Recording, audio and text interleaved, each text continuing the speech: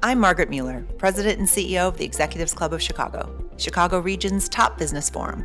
Join me on the Executives Exchange as we go deep with some of the most successful executives from the Chicago region and unlock the keys to their success. Trust me, you're going to want to hear this.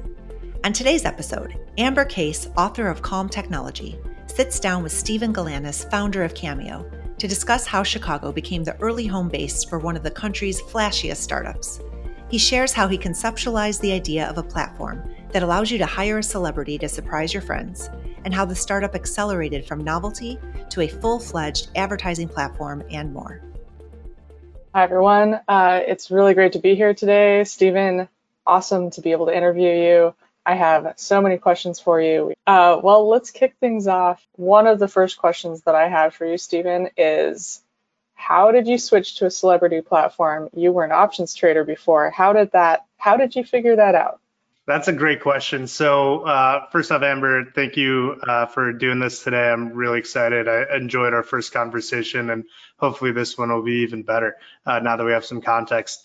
Like any boy growing up in Chicago, I think when you look around at the king industry, that almost always was options trading. When I grew up in Glenview, Illinois, and most of the most successful people who I knew growing up, they were options traders. So that was just kind of the thing I always dreamed. It was either playing for the Chicago Blackhawks or going down into the pit. That seemed like a lot of fun. I did that right after graduating from college. I graduated from 2010. And at that point, it was right after the '08 recession. It was a really, really tough job market. I was extremely fortunate to get a clerkship on the floor. And at that time, I remember walking into the Chicago Board of Trade for the first time and just seeing these craters in the ground where, hundreds and thousands of futures market makers used to be. And suddenly these pits were just empty and the monitors that used to be there were gone. It kind of felt like a dinosaur graveyard in a few ways. And I had the crazy idea as a 21-year-old that maybe I could be the last great options market maker in Chicago. And looking back onto that time, I remember all the older guys that were in the pit were like, "You missed '08, you missed '01, you missed the flash crash, you missed the dot-com bubble." In finance, everything was always about how great things were in the past. And one of the things I really loved by being at LinkedIn was I started learning about tech. And when it was crazy when I got to LinkedIn to think like I'm going to be the last tech entrepreneur, or like this is the best it was going to be. Everything was very future focused, and a big shift from a fixed mindset to a growth mindset. But while I was doing that, there were some themes that happened. I started film producing from the pit. My uncle is a big movie producer. His most recent movie is The Irishman, but he had famously done Rambo, Conan. And in 2012, a movie called Lone Survivor that he produced came out. And I ended up renting a movie theater out and taking a lot of guys from the pit into this theater. And everybody was going to me, "Stephen, why are you here in Chicago trading with us? And why aren't you in LA being a film producer?" The truth was my uncle said that was a dirty business. There was no reason to get into it. But I also realized that people in Chicago really had a deep desire to connect with, talent, to be part of the entertainment world. They just didn't have access. So that was a theme I thought about. And, I kind of tabled it for a few years. While working at LinkedIn is when I had the idea for this. I'm a Duke grad, as I mentioned, and I had a lot of buddies who were pro athletes or rappers or came out and saw stardom. And in the age of social media, I realized that people were becoming more famous than they were rich. So I had friends that might have been Duke basketball players that had hundreds of thousands or millions of followers on Instagram, but when they got to the NBA and they were practice players on the Chicago Bulls, they couldn't find any type of off the field income. Their contracts weren't guaranteed for the most part, and they might be one torn ACL or sprained ankle away from being a parapro at their high school and coaching JV basketball. So I always felt like this gap between fame and monetization was really worthy. And I think as I'm looking back on it, I always loved sports. I always loved entertainment. I always loved marketplaces and bringing people together. And I think like looking back on it's never obvious, as you're doing it, but looking back on it, this was the perfect job for me. That's awesome.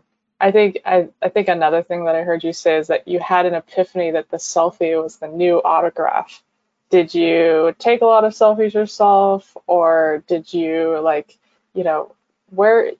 how did you really go from that initial kind of ideation to this opportunity, like that gap, that nobody had filled?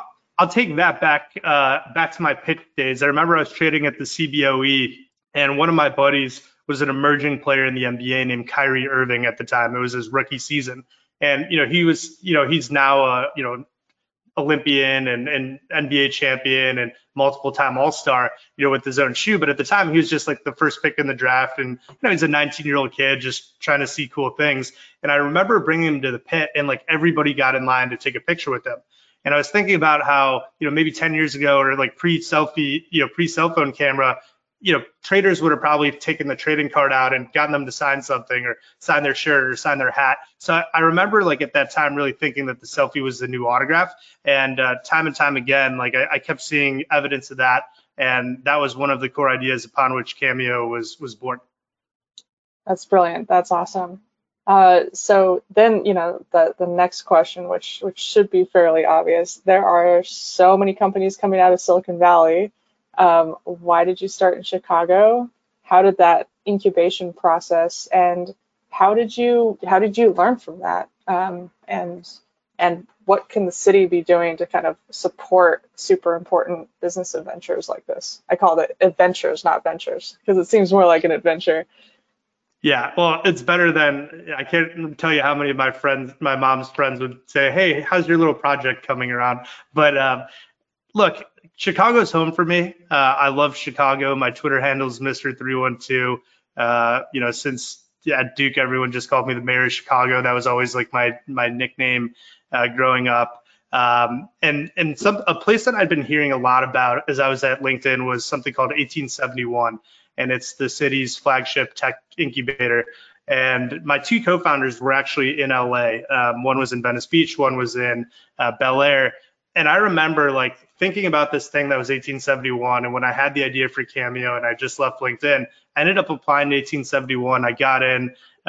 It seemed like a magical place, right? The city, the state, the universities, the big companies were all pulling their resources together to try to say, like, if we wanted to build the best incubator in the world in Chicago, what would it look like? And I think they did. And look, 1871 sometimes gets a lot of flack for it's been around for 10 years. Where's the big exit? But people forget that like maybe 1 out of 1,000 startups is going to make it. And if one Cameo or one Spot Hero or one M1 Finance or some of these, the investment that the city made in this place is starting to pay off. And one of the benefits is that every single dollar in the company before the Series A at Cameo, the friends and family round, the angel round, the seed round, that was all Chicago money. So if Cameo wins, Chicago as an ecosystem is going to win really big. But it really started with 1871. After 1871, the next most important thing was a guy named Mike Gamson. Mike Gamson is the incredible incredible CEO of Relativity, now in Chicago. Back then, he was the global head of sales at LinkedIn, and he had heard that I was leaving to start this thing. He called me up 3 months into doing this. It was a cold call, and he wrote a $500,000 angel investment on the spot because he's like, this idea is great, and I want this to be in Chicago. And frankly, if it wasn't for people like Mike, I don't know that Cameo would have been funded in Chicago. In fact, I applied to Techstars Chicago and got rejected in 2017 because the Techstars leadership said, if you will never be able to raise money in Chicago, you're going to have to go to LA, you're going to have to go to San Francisco, you're going to have to go to New York. It's like kind of a waste of your time to be there. But I'm stubborn and I love Chicago. So I said, I'm going to stay here. I'm going to stay in my hometown. I'm going to try to build something great. And then, of course, as the venture capital started flowing in from the coast, the business got built around for me. And today Cameo is a fully distributed company. We don't have offices anymore, but the majority of my employees are in Chicago. Yeah, totally. It's funny. I have similar experience with that where I'm very stubborn too. And I was in Portland, Oregon, and everybody said, you can't raise money in Portland. It's too small. You have to go to Silicon Valley. And I said, well, I'm just going to raise here and then show people that you can and try to bring a lot from the suburbs into the city. And after we raised some money here for my early startup, over $10 million of VC were poured from the suburbs into the city. And I think the other thing about these incubators, like I visited a bunch of them, and the city will say, oh no, you guys didn't accomplish X or Y. But for every single reject, there's now employees that are working at bigger companies, the bigger startups happen. And again, with VC, if 1 in 1,000 works, it can redefine a city, it can put a city on a map. And it's so important to allow for that type of high risk failure that's more important than business school for a lot of people. So totally. And Amber, I'm happy you said that. 1871 to me felt like business school. It felt like, I remember, every single day there's this big mentor board, and, there were people that could teach you sales and marketing, and a lot of top luminaries from the Chicago business community donate their time there. And at the same time, they had classes and programming, and I would fill my calendar up, right? I'd go to every class, I'd meet every mentor, I'd hone my pitch, I'd talk to other entrepreneurs, just get that energy that you get from being one guy at a desk and seeing other people at a desk too, kind of feeling that there was community. And that was huge during a really critical time for me. And even thinking about getting up in the morning and like going somewhere, right? Because when you're not working at a company or you leave a LinkedIn, suddenly it feels like you're unemployed. But, I treated Cameo like it was $1 billion business when it was just me sitting at a desk at 1871. Absolutely. Absolutely. I love your story about somebody just totally knowing you, believing in you, and then giving you that check to kickstart everything. How was it to find follow-on financing? Did you raise that outside, or how did that work? What were the challenges there? Well, Mike Gamson, he never wants any publicity, but he's become like the Johnny Appleseed of the, Chicago tech ecosystem. He definitely has the Midas touch, and he's just an incredible guy.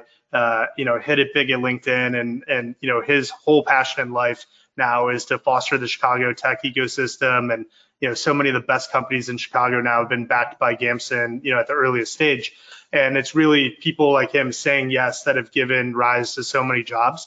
And I can't speak enough about how how impactful that's been. But once Mike was in, right, he's a known quantity. So suddenly, I had all these people beating down the door. And actually, a funny story, Mike had committed to do a 500K round, and then it's like, hey, this is a global network effect business. I think we're going to need a lot of people with networks. Here's like 10 of my friends. You should go talk to them. I'm going to tell them all I'm doing it. There's no room for them. And then, of course, I met them all, and then every single one of them was like, I need to get into this thing. And then by the end, Mike's like, if you don't mind, I'll cut myself back to 250K. Every one of these 10 people is willing to put 25K in, and that was it. And it was a great decision. And it's always easy to raise money when you don't need it. Totally. I had the same thing happen to me. We had 2 groups of 10 investors who were competing against us, and then we had kind of a mentor that was a local person that said, here's how to run your competitive term sheet, because if you're outside of Silicon Valley, you might not get the competitive terms that you want. You might be really left behind on the cap table. And so having somebody just take us through and be real strategic, like I was like, oh my gosh, we can do this on the sales side too. Like, this is so cool, So yeah, and these people have really changed the whole scene. So yeah, and one other fun story, right? You talk about follow-on financing. Right after I got that 500K, and again, this is like a really bold move for a brand new startup. I think I started paying $1,500 a month or something like that. That was a crazy amount of money for Cameo at the time, to go and get an office at 1871. So suddenly we weren't just like a person at a desk, but now we were on the 13th floor of the Merchandise Mart, and we're actually on the floor where all the VC firms were. I didn't plan this out, but what ended up happening was the second day we moved into this office, there was this, a little Asian kid that got stuck in the building. He couldn't figure out how to leave the Merchandise Mart. He ended up knocking on the door to see what was going on. It turned out it was Jackson Jin from Chicago Ventures. He came in. I think my mom had brought Portillo's and different like food to come eat. And, everybody else was gone. It's like 9 o'clock at night. And he was day 2 out of undergrad, coming in, working at a venture firm. And he left that night just like falling in love with Cameo. He came back the next morning and went to his GPs and was like, the next Snapchat is like 35 feet away from us. Like, we need to get into this. And of course, like Ezra and Kevin Willer, and I love all the Chicago venture guys, but all the guys were like, Jackson, you're crazy. You're just falling in love with the first entrepreneur you've ever met. It was literally day 2 of him in venture, probably the first person that had ever pitched him. And then sure enough, like Ezra and the Chicago Ventures team ended up coming over and talking to me. They came in with a $100,000 check. So that was their first institutional capital. But again, like because of 1871 and because of Mike Gamson's check, that enabled me to be like right in the middle of money and mentorship and camaraderie and all those type of things. So you'll never find a bigger fan of 1871 than me. Yeah, that's awesome. And these are the little stories that like help, that often aren't told, right? I think a lot of people like read the paper and they're like, they raised the money. It's like, but they didn't get the behind the scenes of like how serendipitous it is to be in the right place at the right time with the accent or whatever. And then just the character, right? Just like having a passion and just being there for somebody. That's super cool. That's super cool. Lightspeed and Kleiner Perkins didn't just find us out of nowhere, right? Right. Yeah. And I think a lot of people think that, and especially if they're they don't have all the lore because they went to Stanford about like, here's how you do it and here's my friend. Okay, so the next set of questions is really about how you became successful, that early crucial traction. Like, what were the early wins where you started to make some money, or you started to say, okay, we have a repeatable business model that can scale? I'll start with the early losses because that's probably a better story. So as you can imagine, Cameo is a marketplace just like Grubhub, just like Uber, where there is supply and demand. And in our marketplace, the supply are the celebrities and the demand is the talent. So you can imagine how hard it is to start this business out when you're talking to fans about, hey, we have a marketplace where you could connect with your favorite people, but we literally don't have any of their favorite people. Or B, here's a marketplace where you as a talent can connect with your fans, and we had no fans, right? So we had the consummate chicken and the egg question. We had pretty high conviction that in our marketplace, focusing on the supply side first would actually be the way to crack the chicken and the egg question, because our supply, unlike a restaurant or unlike a driver in Uber, our supply are famous. They have hundreds of thousands or millions of followers on Twitter, Instagram, and they can market themselves, right? They can send a tweet out and turn their followers into our customers for free. So I remember it was March 15th of 2017. I'd already left LinkedIn. I was 3 months into taking the deep plunge, and we only had one talent on Cameo. His name was Cassius Marsh. He was our first investor. He was actually my co-founder, Martin's only NFL client. He was an NFL agent at the time, and we had Cassius create a link. It's cameo.com/cash, and there was a video that we had him that was kind of a demo Cameo video, and he sent a tweet out. He said, "Hey, for $20, I'm happy to make a video like this for anyone that wants one." And we felt like, the site was just going to blow up. He had 76,000 Twitter followers. So obviously, this was going to be hit the button and it was going to go nuts. And I remember I was in Scottsdale, Arizona, trying to get another Chicago guy on, Jason Kipnis, who at the time was playing on the Cleveland Indians. I was in Scottsdale at spring training trying to get them. Martin, Cassius Marsh, and Devin, so my co-founders, were in Venice Beach. And we had the Google Analytics set up on my phone. And I remember there's a dot in Venice, a dot in Scottsdale. Cassius sent the tweet out. We're expecting a flood of people to come, and literally nobody showed up. It was just crickets. And at the same time as the tweet was coming out, people started talking shit to Cash. You make millions of dollars for $20. I can't believe you would do this. How much is this company paying you? He was our first investor. He just gave us 25 grand. So now he's upset that people are talking shit to him. Nobody's booking. I remember thinking maybe Google's broken. I signed off the website. The dot in Scottsdale went away. I came back on cameo.com and then the dot popped back. So it's like, no, Google's not broken. Nobody wants this. This is an absolute disaster. So in the meantime, Cassius freaks out. He walks out. Our co-founder Martin is scared that he's just lost his only NFL player who's just given us 25 grand. So he's pissed at me and Devin. He runs out after him to try to save his other business in case that didn't work. And Devin and I were on the phone, and all of a sudden a dot pops up in Renton, Washington, which is right where the Seattle Seahawks facility is. And Cassius played for the Seahawks at the time. So we see this dot pop up, and I remember sitting on the edge of my seat, at the steakhouse. I was in the middle of dinner with the second talent, and I'm also trying to not say all this crazy stuff's happening or it's not working. So I remember watching this kind of in the corner of my dinner, and this dot is just going. And today you go to Cameo and there are tens of thousands of people to watch. There are all these videos. You could get lost down the rabbit hole of Cameo, but at the time it's like a Google form. It was who do you want, or who's it for, and what does it say, and here's the price, and that was it.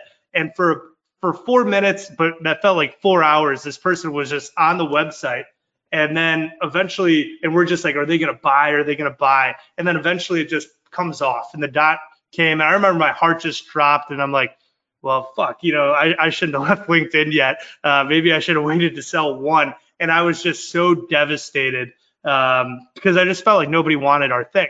And then all of a sudden my phone starts vibrating and I get I get a Twitter DM from this person. He goes, hey, my daughter's favorite person in the world is Cassius Marsh. It's her birthday on Thursday. I'm trying to buy, but your payment processor is not working. So at that time, I'm like, okay, tell me what to say. What's her name? We're going to get the video done. And of course, like Cash was mad at us. So he missed this was a Tuesday night. He missed the Thursday birthday. We got the video back like a week later. It was probably the shittiest cameo I've ever seen in my life. He was so enthusiastic. Hey, Reese, happy 16th birthday. Thanks for being a fan. It was so bad. I was like embarrassed to send it, but I'm like, I got this thing. I'm going to send it to the guy. And I'm just like, hey, sorry, no charge.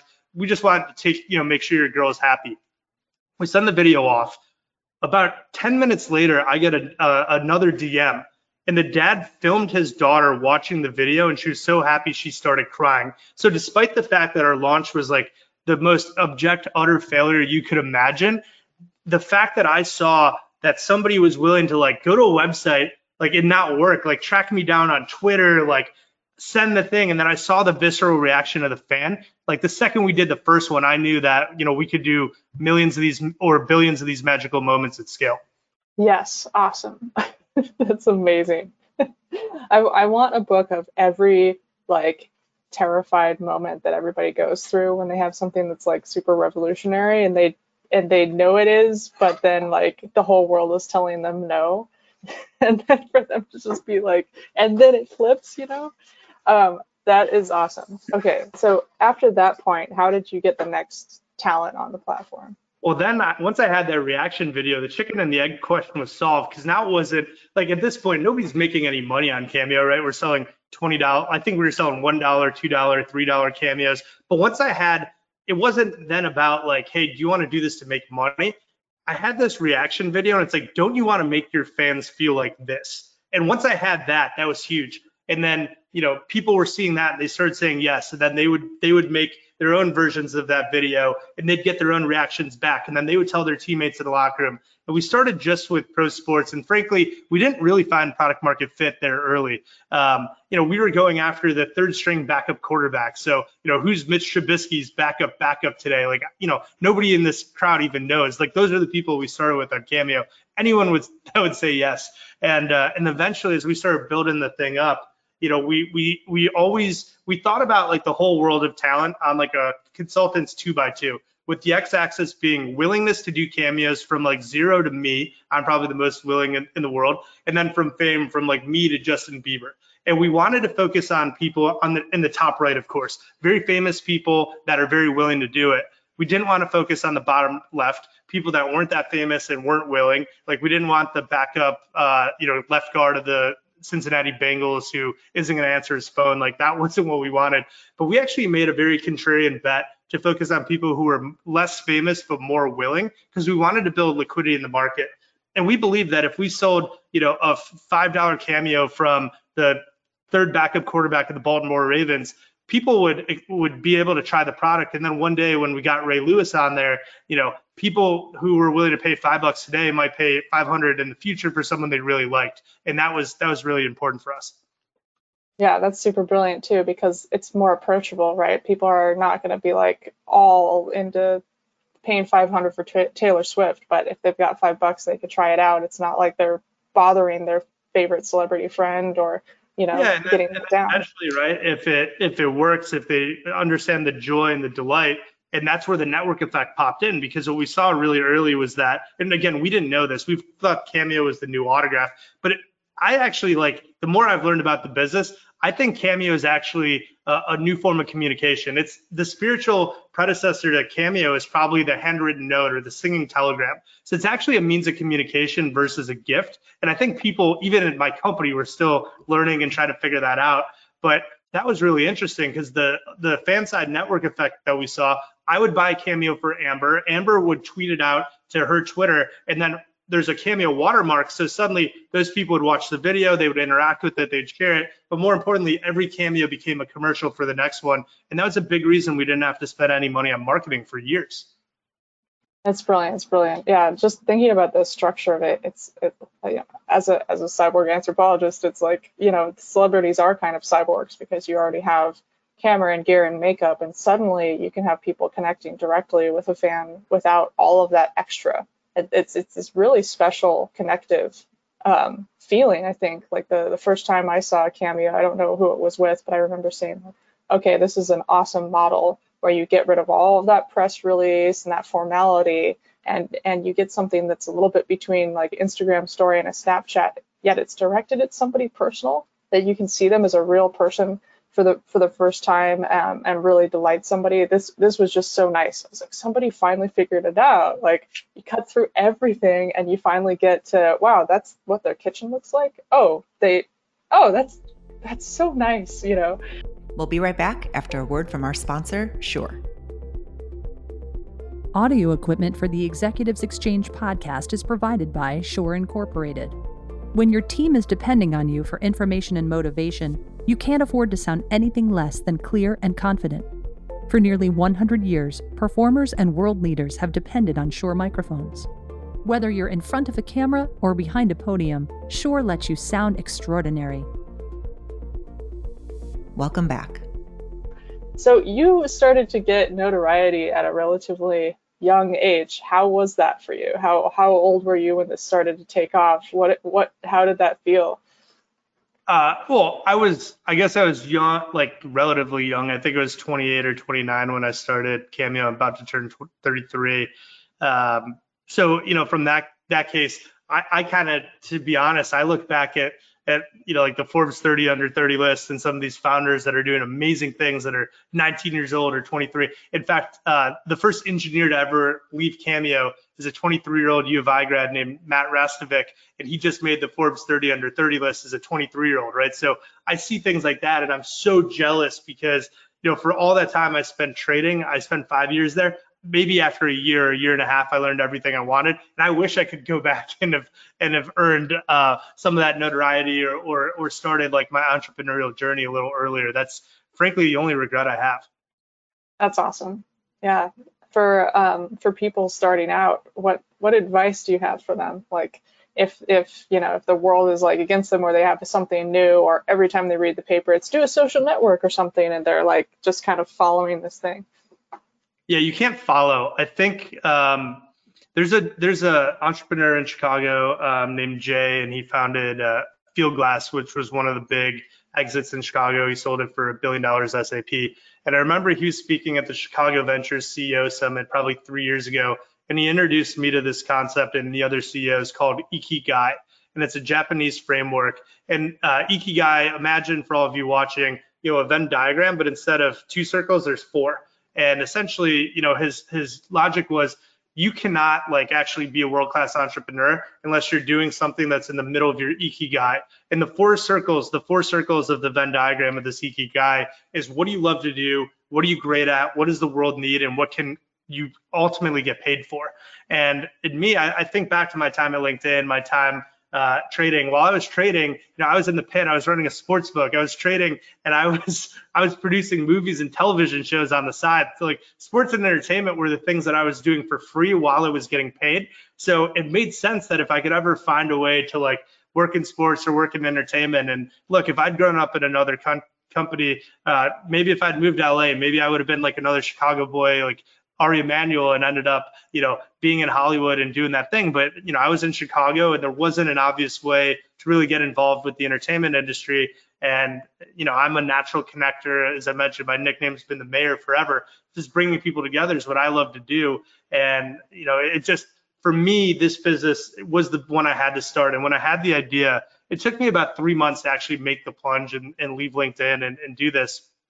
And I'll never forget, it was New Year's Day coming into 2017, And a coworker of mine at LinkedIn named Will Hearn and I were sitting in the hot tub. And at the time, all of my coworkers at LinkedIn that sat around me, everybody was pumped. Like we were kind of working on this business on the side while like, getting our free lunch and, all the perks of working at a big tech company. And one guy wanted to run sales and one of the girls wanted to run marketing. And we were going to try to build this $1 billion business, like while working at LinkedIn and running sales. And I remember Will Hearn coming to me, he's like, Steven, you got to stop messing around. Like, if somebody else builds this business and becomes a billionaire, could you live with yourself? And nobody had ever asked me that question, but the answer was so obviously no that I put my next play letter into LinkedIn and I never went back. Like literally after that Nicaragua trip, I came right home. I won right to 1871. I never went back to work. And I think that's the same thing. Entrepreneurship's too hard unless you're actually trying to work on something that isn't your ikigai and that you literally could not stand to live if somebody else won in that space. It's not worth it. Yeah, totally agreed. Which is why it's so funny. I see a lot of people like, why are you doing startup? Oh, because it's cool. It's like, wait, a startup's neat. You get to choose which 100 hours of the week you get to work. It's real wonderful. There's a lot of choice. But I remember I was like interviewing with this person. I really wanted to work at this company back in 2008. And the guy sat down with me and he said, you know what? I could hire you right now, but I'm not going to hire you. Isn't there something in the back of your head that you just can't stop thinking about? And I was like, and of course the thing just popped in my head, exactly like this impossible dream that I was going to do like the future of geolocation or something like that. And I didn't tell him that. He was just like, yeah, you just think about it. And if you don't have any of that, you can call me back, but I'm probably not going to hire you because I know there's something, and I was like, I was so mad. I said, look, I've done everything. And then, that stuck. And I had to go off and do the thing. And I spent the next 4 years, really working on the thing and then selling the thing. I was like, I'm so mad because all I wanted to do was just be a normal human. I wanted the regular job and the life and the thing and and it was like, no, you have to go do this other thing and I don't know where people get this thing, but when I talk with somebody who's just like, it's super fun and cool. It's like, no, find that one little weird thing that maybe when you see at the end of some film, you remember that thing inside yourself that you really needed to do. And like, even though it sounds crazy, especially if it sounds crazy, follow it. You don't know where it's going to take you, but it'll probably take you somewhere pretty epic. And if you don't, then at least you got it out of your system. And when you're 50, you're not like, oh, I didn't do the thing, or you don't see somebody else doing it and go crazy. It's super inspiring. I couldn't agree with that more. And Amber, a framework that was given to me too was I'm a sports guy, so baseball analogy really worked. And I remember when I was getting ready to start Cameo, and they were talking about if you create a company that works in consumer, like it's the hardest thing in the world to do. Like cracking consumer is so hard. Like B2B, you can find a business problem, you can iterate. It's not that it's easier, but like to win in consumer, it's unbelievably hard.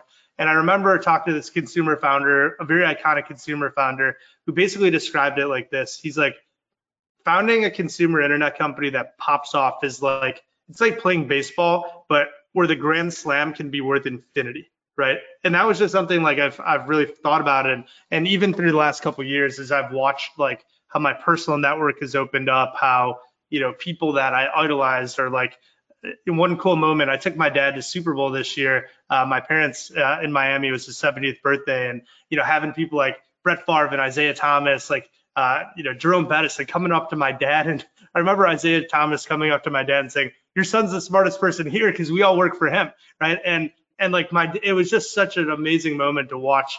How happy my dad, like people that he idolized that are coming on and they're part of the platform. Or last week when my mom's all-time favorite artist, Kenny G, and I were having dinner and he FaceTimed my mom and like she just lost her shit. And that's what's so fun about, this business. Totally. I think about the first thing that really inspired me was I was reading this Y Combinator letter from Paul Graham, and all it said was like how to start a startup. And I said you can compress 40 years of working into a couple years, and then you can get the payout. And I was like, what? It was like compressing space and time. And I was like, what kind of weird physics magic is this? And then I realized, oh my gosh, it's physics magic. Like this is, there are very few alternatives that we're given in this society to be able to go off and do our own thing. And this is one of the most weird, challenging, up and down, transformative thing somebody can do if they've got the ikigai right, I think. So and that's awesome. it's crazy. I remember after, Kleiner led our Series B round, and suddenly the company was worth $300 million. And I remember dividing the amount of days that I'd been thinking about Cameo by the post-money valuation of the company, and coming up with like every day was worth $280,000 of value creation out of nowhere. It's just insane. And my girlfriend will give me shit because a couple of years. So I'd given that math to her one time, and I told her, like, look, babe, this is how much I love you, that, I'm putting all this time, like these are expensive hours. And she gives me shit about that a lot. But, again, it's fun in games, but like that's actually what's happening. Totally. So you have made this decision to kind of, you're a really fast growing startup, but you didn't sign a lease in Fulton Market. You're kind of living as a homeless company. How are you managing not having a home, and how does this decision play out for you? Yeah, that was crazy. For those of you in Chicago, our headquarters was 400 North Aberdeen. So we were Aberdeen in May, right in Fulton Market. At our Christmas party this year, my landlord came up to me and said, "Hey, Steven, I got some news. I just got an offer for, X amount of $1 million to buy the building. I need you out by April 1st. And for any of you that are in commercial real estate, you know how long it takes to move a 100-person company, especially a tech company with build outs and all these things. So we were scrambling, and I was negotiating with the real estate company that was buying that property. They had another building coming up, and they were going to roll out all the bells and whistles. And if we signed that lease, this 10-year lease, then we were actually they wouldn't knock our building down right away. So they had me kind of cornered against the wall. And my spider sense was just saying, hey, this COVID thing feels weird. Like, let's just see what happens. And I remember it was on the 11th of September, the 11th of March, I had a go, no go meeting. And I told the developer that we were punting and we weren't ready to sign. And I understood if they had to knock the building out, but we were going to be prepared to just have all of our employees work from home, which again was like, Cameo is like a very office-centric culture. Like, if any of you guys have been there, it's a very magical place. And this is like a very big decision. The next day, that night, the NBA shut down. The next day, the markets crashed. I actually had all my employees working from home the day before that. We were the first company in Chicago to shut down, and we've never been back. So unburdened from real estate, we found that this model really worked for us. One of the tough things about building a tech company in a Portland or in a Chicago is that while there's a lot of great early stage talent, there's just not that many people that have built and scaled businesses like that. And especially in the Chicago ecosystem, it's very incestuous.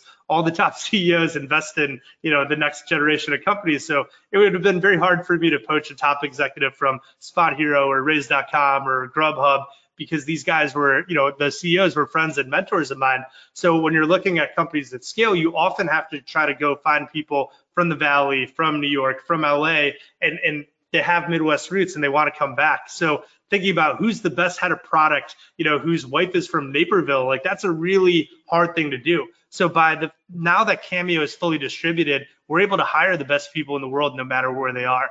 I just hired in the last month, our CTO is in Los Angeles, our COO is in the Valley, our CFO is in New York City, our new chief people officer, as you mentioned, Mel Steinbeck, who's at McDonald's, very involved with the club here, is in Chicago, right? My executives are everywhere. We run the business like this. We're on Zoom, and we're going to go for it. We're going to try to build the best culture in the world of a fully distributed company. And it's given our employees a lot of freedom. Some are staying in Chicago, some are leaving.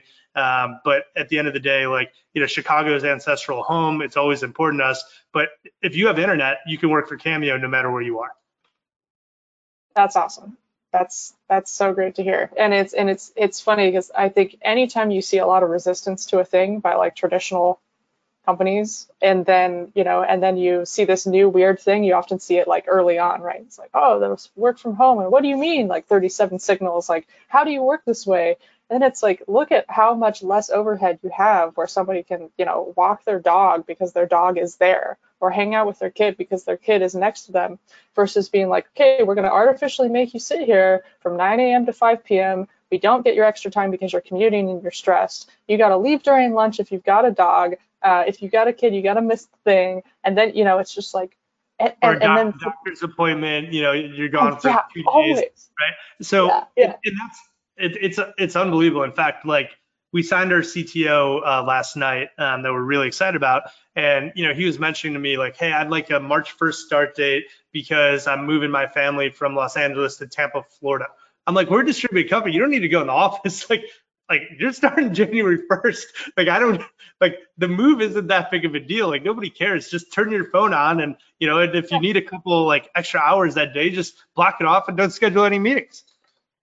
Totally, totally. It's so crazy. And then we have all of these magical, text message and Slack type systems and whatever, where it's like I just remember working in office for a while and it was like, how much extra time am I spending just like talking with somebody like on the way to the water cooler? And then it's like that's where we get all of our work done. It's like, wait, but I can have that, I can have my own water cooler on my phone, and anyway, that's so cool. I'll tell you one other thing. So when I was talking to other founders who had moved their tech companies distributed, one in particular told me like 3 things, and he goes, there's 3 things you're going to learn when your company goes fully distributed.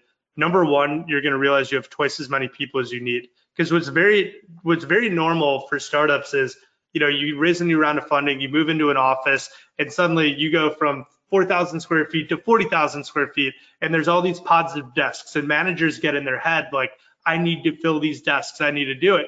And then suddenly when you're distributed, people are like, it's kind of a pain in the ass to manage people that aren't performing. I don't need to empire build. I don't need to show how many things.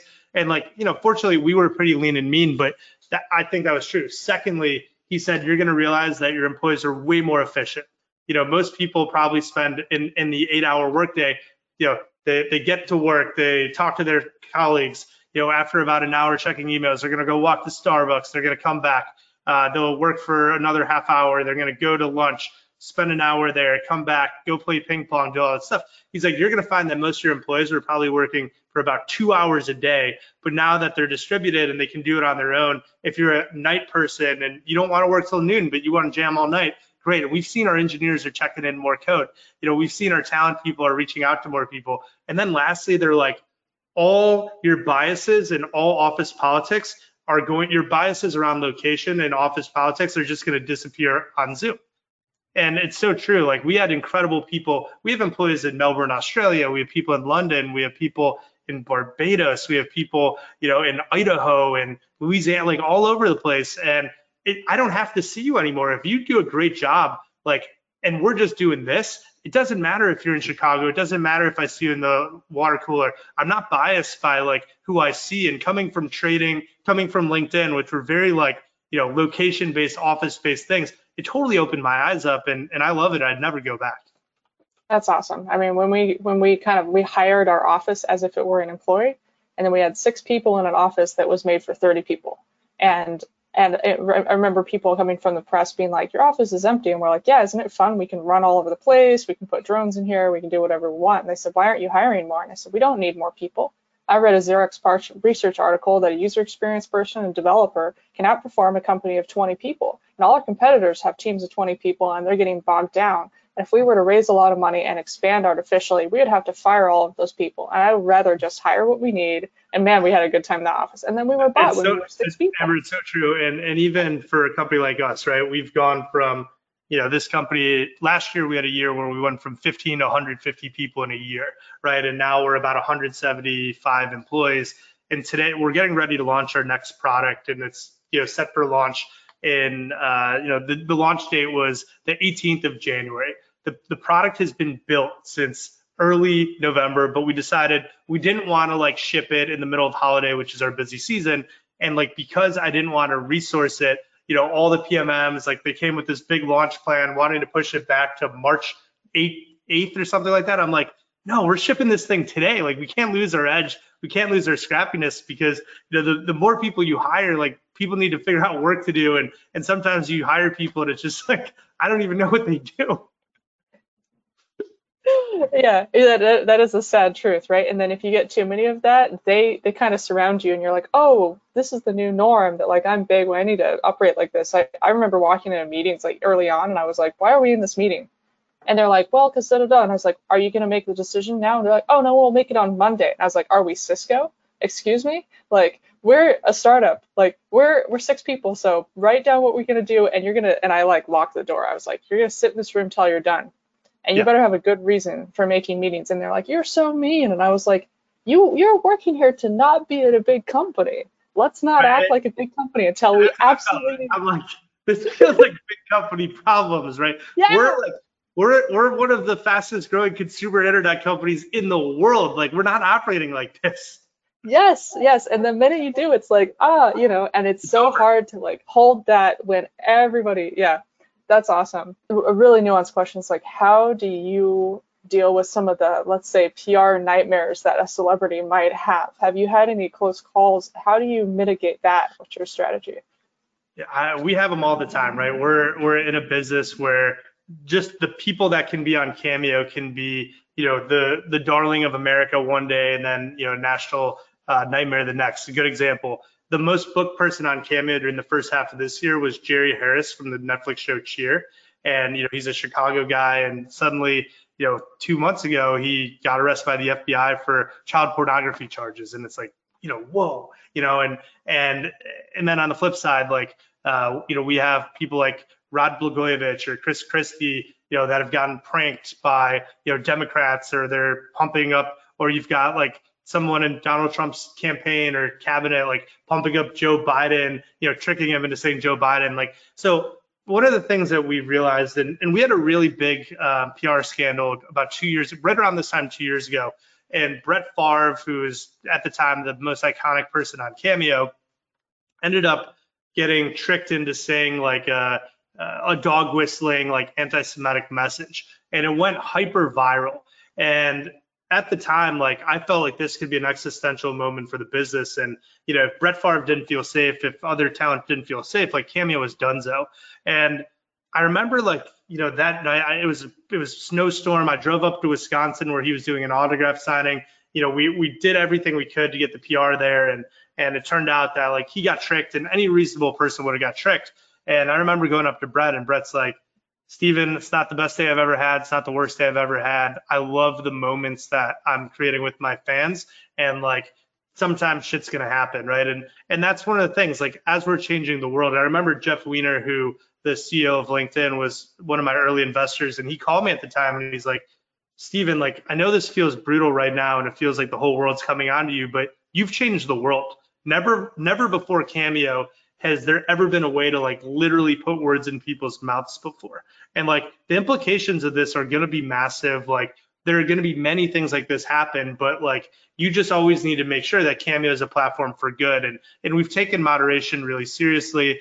I think that the paywall, the fact that like people have to pay to even request, and the talent can say yes or no, it filters out so much of the garbage you'd see on a Reddit, or you'd see on a Twitter, or you'd see on an Instagram. But it's not going to be 100%. And basically, we have to be dedicated to this platform needs to exist, and it needs to stay safe so the magical moments can be created. Because if people lose faith in it, a lot of magic, a lot of smiles, a lot of laughs, a lot of cries aren't going to happen. Totally.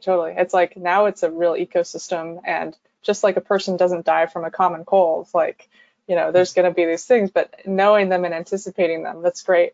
Is there anyone exciting coming on board for the holiday season?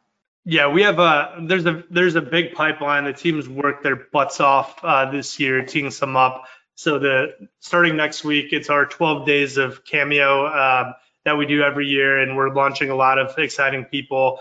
The other thing we're launching that's going to be a lot of fun, I believe it's on December 9th, 7th or the 9th. Get on our email list if you're not there. But we're putting in beta our new product, Cameo Calls, which is a virtual meet and greet product, and you'll be able to do that with Santa Claus.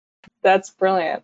You're opening to this B2B market, right? So, and you're trying to partner with brands. How are you doing that? How are you making that transition, or that secondary business model? And so just like other things that have product market fit, our customers started telling us what they wanted. So what we started seeing were businesses were coming to book cameos from people like Brett Favre, and they were hoping that Brett could give a shout out for the Chevrolet dealership in Waukesha, Wisconsin's Veterans Day sale. And we saw that 5% of our cameos were declined by talent, and most of them weren't because it was Bears fans trying to get him to say that the Packers sucked. Like, that wasn't it. It with small businesses looking for like an endorsement, and almost like the modern day pitch man, right? And in the Instagram age and the TikTok age, people are looking for video assets to put out there to engage with their crowd.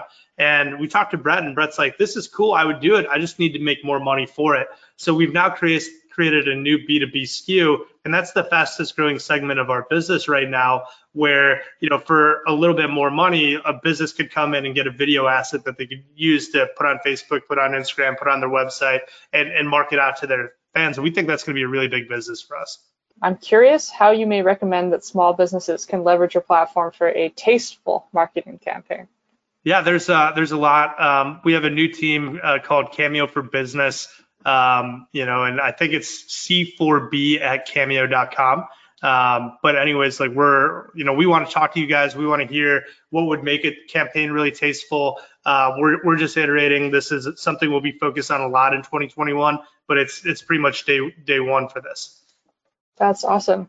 How do you decide how much each celebrity charges, and is there an issue with some of them making more than others? So we've always believed that talent should set their own price, because if they price themselves and we don't, then they can never tell us that this isn't worth, you know, that a Cameo video isn't worth their time. So the Jedi mind trick I used early was to take an equation that we called earnings per minute. And the math on this, I remember Andre Drummond from the Detroit Pistons was the first max salary NBA player to join Cameo. He's making $25 million a year. He told me that he'd gotten paid $40,000 to go to a bar mitzvah, you know, for some Pistons fan earlier that year. So he thought he'd need to be $10,000 to be on Cameo. And I told him, Andre, here's the math. Take $25 million, your total salary, divide by 2,000 hours in a work year, 50 40-hour weeks, divide that amount by 60, and you actually make $208 per minute.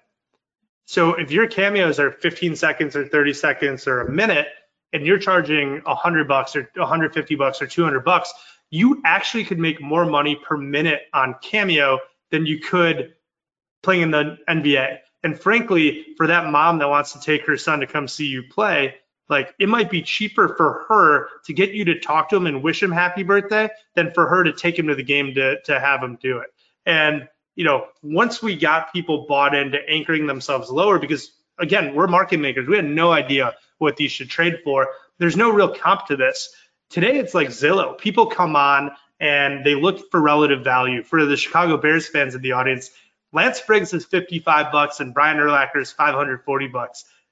I love Brian Urlacher. I love Lance Briggs. You've got to really love Brian Urlacher to pay 10x more for him than you would get from Lance Briggs, right? But so people are shopping relative value, but if there's someone you really want, you're going to pull the trigger on the higher priced person.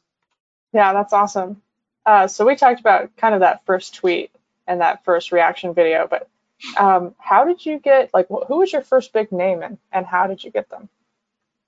The first really, so there's two answers to that. The one that really like got us traction for the first time was actually a YouTuber named Cody Ko.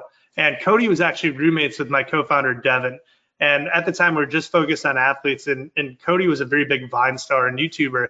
And Devin goes, hey, Steven, I think Cody and people like Cody might do well on this platform. And like the second Cody got on, we basically found product market fit. And that was kind of like the beginning of the meteor of the rise that we've seen. As far as like big traditional bold-faced name, it was definitely Dennis Rodman. Dennis Rodman joined the platform, and then like a day later, the Chicago Tribune came up with an article and was like, for $200, you could get Dennis Rodman to talk to you. And then that started like basically what's been like a 3-year straight PR onslaught. But Dennis Rodman was a really important part of the Cameo story. And so is the Chicago Tribune, being the first paper to really cover us and tell our story. That's awesome. Is there anything else that you would like us to know about what you're working on? Or maybe like a silly question like who has the most quantity of cameos or something like that? Any trivia? I'll tell you, this year we're gonna have 2 people that make $1 million on Cameo, which is really exciting. You know, we have the people who are at the top of the list. People always like to ask who's the most requested that we don't have. It's actually a guy named David Dobrik. He's a vlogger. Most of you guys in the audience probably have no idea who he is, but your kids, I'm sure, like love him. He's kind of like the Jimmy Fallon of Gen Z. You know, the most expensive person on Cameo is Caitlyn Jenner. You know, Floyd Mayweather was also there, and Floyd Mayweather will be making a cameo It's Black Santa coming up in the next couple of weeks, so that's going to be a lot of fun. If you've got everybody's got holidays coming up, Cameo is the perfect gift to give to family members, especially with the lockdowns coming. You can't see people. So, if you haven't tried us out, cameo.com, give us a shout and let me know what you think of it. That's awesome. Well, thank you so much for being here, sharing your story, inspiring people both from consumer side, B2B. We talked about entrepreneurship and the importance of investing in and having failures, and believing yourself and not following an ikigai. We got a lot of coverage here. So thanks again. Thank you, Amber. That's all for today's episode of the Executives Exchange, sponsored by Shure Incorporated. Thanks for listening.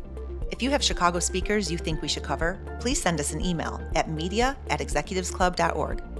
The Executives Exchange is a production of the Executives Club of Chicago.